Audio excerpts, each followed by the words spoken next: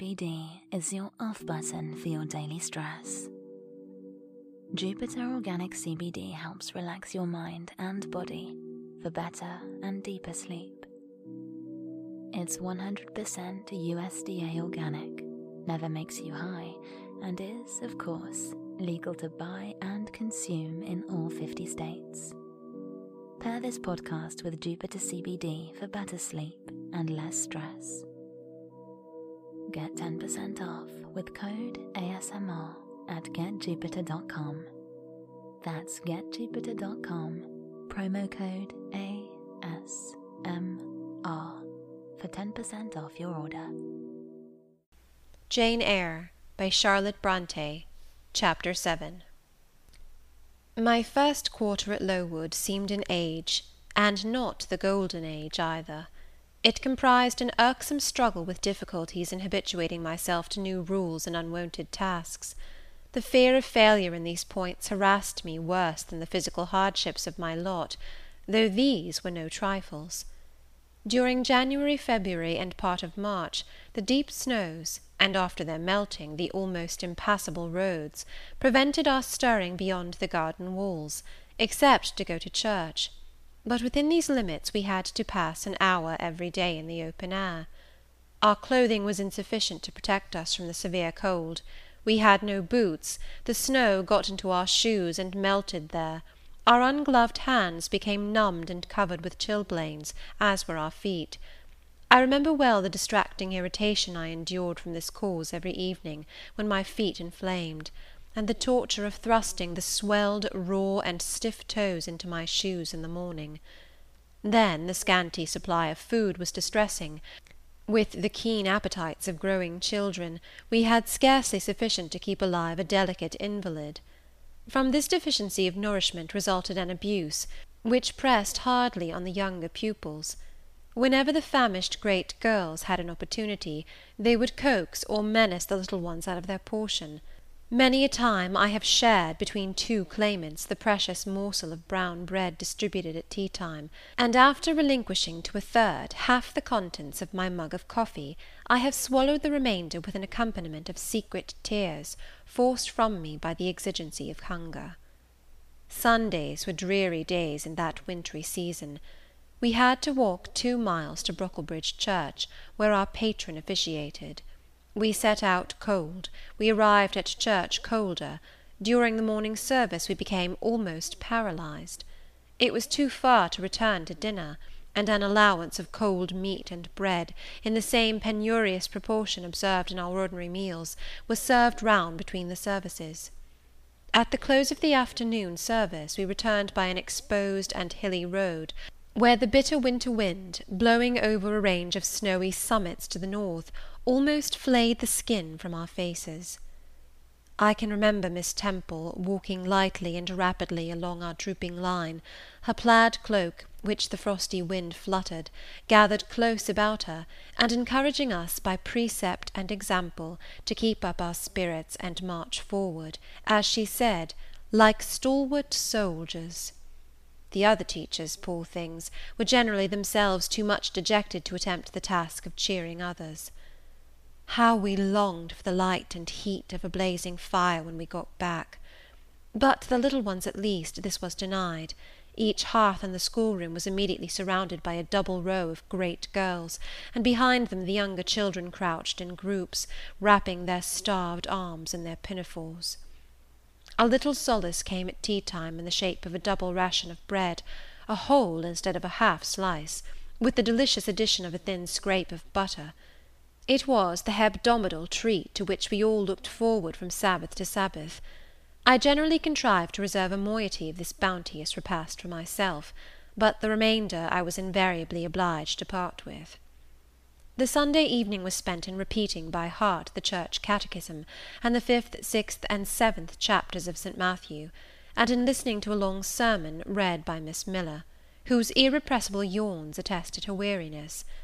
A frequent interlude of these performances was the enactment of the part of Eutychus by some half-dozen of little girls, who, overpowered with sleep, would fall down, if not out of the 3rd loft, yet off the 4th form, and be taken up half dead. The remedy was to thrust them forward into the centre of the schoolroom, and oblige them to stand there till the sermon was finished. Sometimes their feet failed them, and they sank together in a heap. They were then propped up with the monitor's high stools. I have not yet alluded to the visits of Mr. Brocklehurst, and indeed that gentleman was from home during the great part of the first month after my arrival, perhaps prolonging his stay with his friend the Archdeacon. His absence was a relief to me. I need not say that I had my own reasons for dreading his coming, but come he did at last. One afternoon, I had then been 3 weeks at Lowood, as I was sitting with a slate in my hand, puzzling over a sum in long division, my eyes, raised in abstraction to the window, caught sight of a figure just passing. I recognized almost instinctively that gaunt outline, and when, 2 minutes after, all the school, teachers included, rose en masse, it was not necessary for me to look up in order to ascertain whose entrance they thus greeted. A long stride measured the schoolroom, and presently beside Miss Temple, who had herself risen, stood the same black column which had frowned on me so ominously from the hearthrug of Gateshead. I now glanced sideways at this piece of architecture. Yes, I was right. It was Mr. Brocklehurst, buttoned up in a surtout, and looking longer, narrower, and more rigid than ever. I had my own reasons for being dismayed at this apparition. Too well I remembered the perfidious hints given by Mrs. Reed about my disposition, etc. The promise pledged by Mr. Brocklehurst to apprise Miss Temple and the teachers of my vicious nature. All along I had been dreading the fulfilment of this promise. I had been looking out daily for the coming man, whose information respecting my past life and conversation was to brand me as a bad child for ever. Now there he was. He stood at Miss Temple's side. He was speaking low in her ear. I did not doubt he was making disclosures of my villainy, and I watched her eye with painful anxiety, expecting every moment to see its dark orb turn on me a glance of repugnance and contempt. I listened too, and as I happened to be seated quite at the top of the room, I caught most of what he said. Its import relieved me from immediate apprehension. "I suppose, Miss Temple, the thread I bought at Lowton will do. It struck me that it would be just of the quality for the calico chemises, and I sorted the needles to match.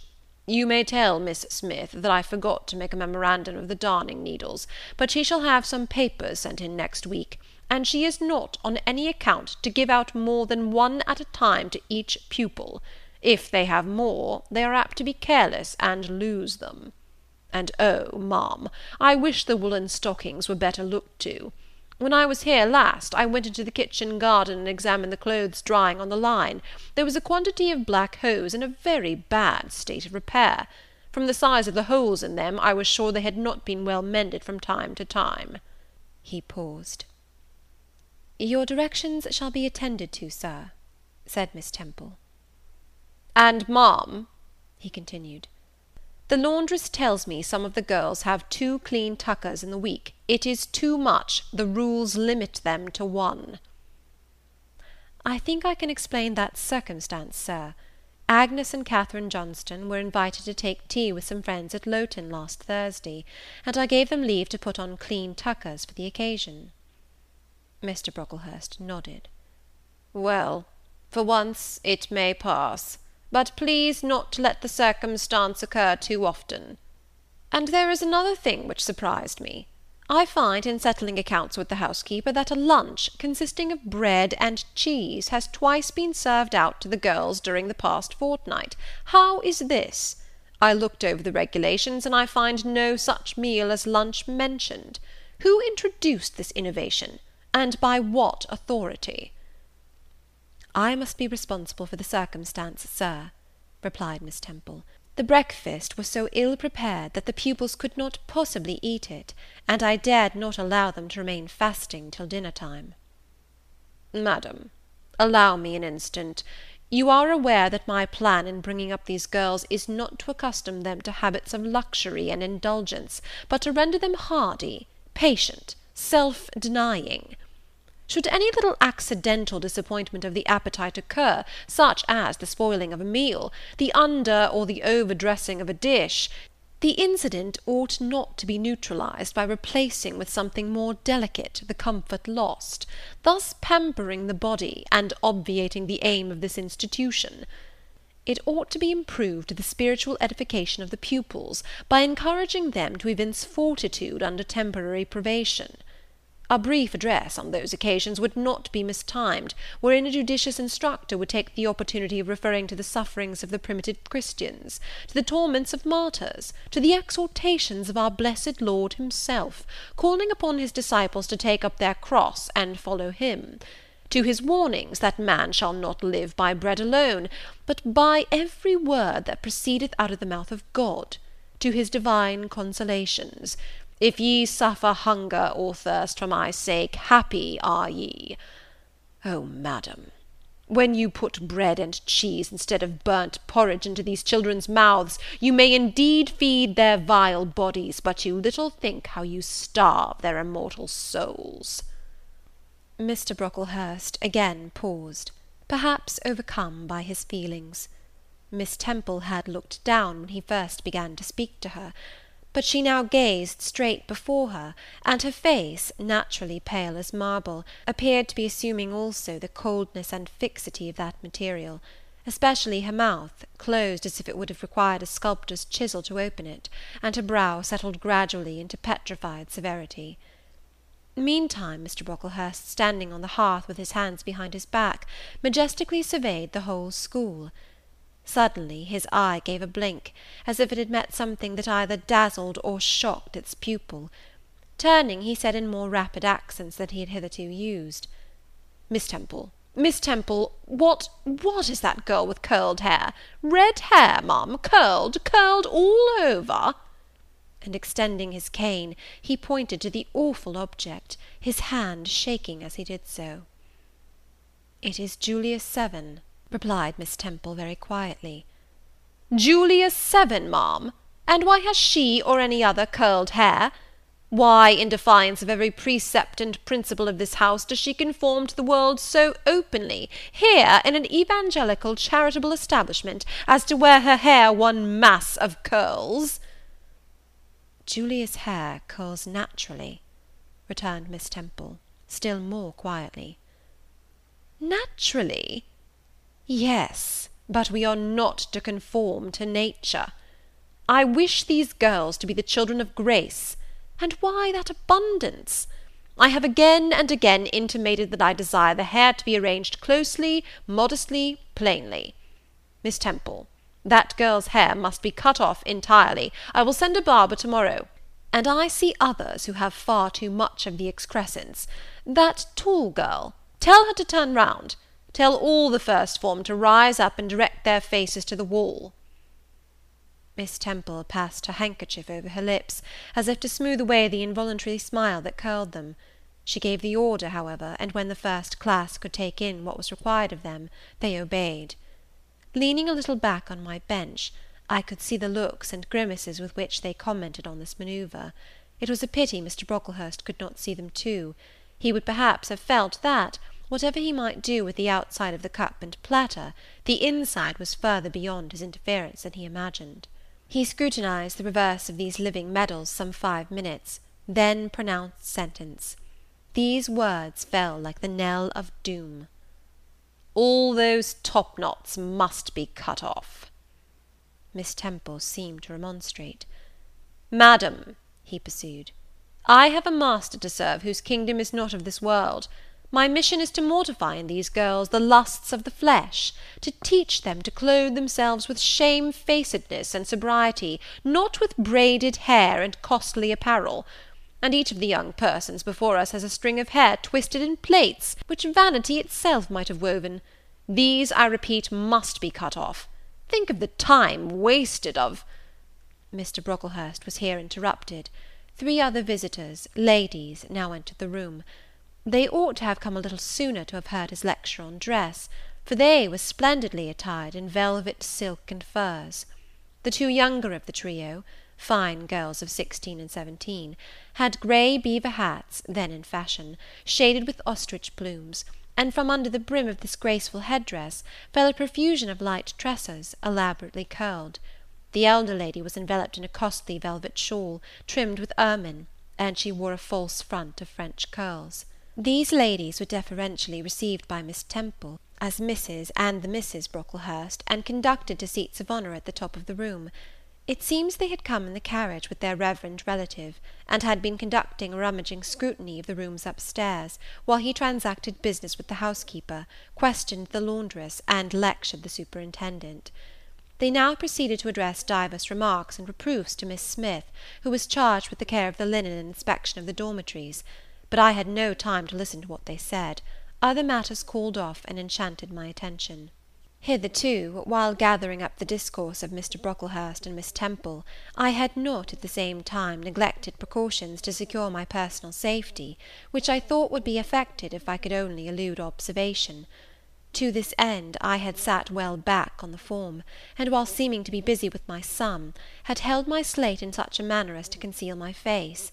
I might have escaped notice, had not my treacherous slate somehow happened to slip from my hand, and, falling with an obtrusive crash, directly drawn every eye upon me. I knew it was all over now, and, as I stooped to pick up the 2 fragments of slate, I rallied my forces for the worst.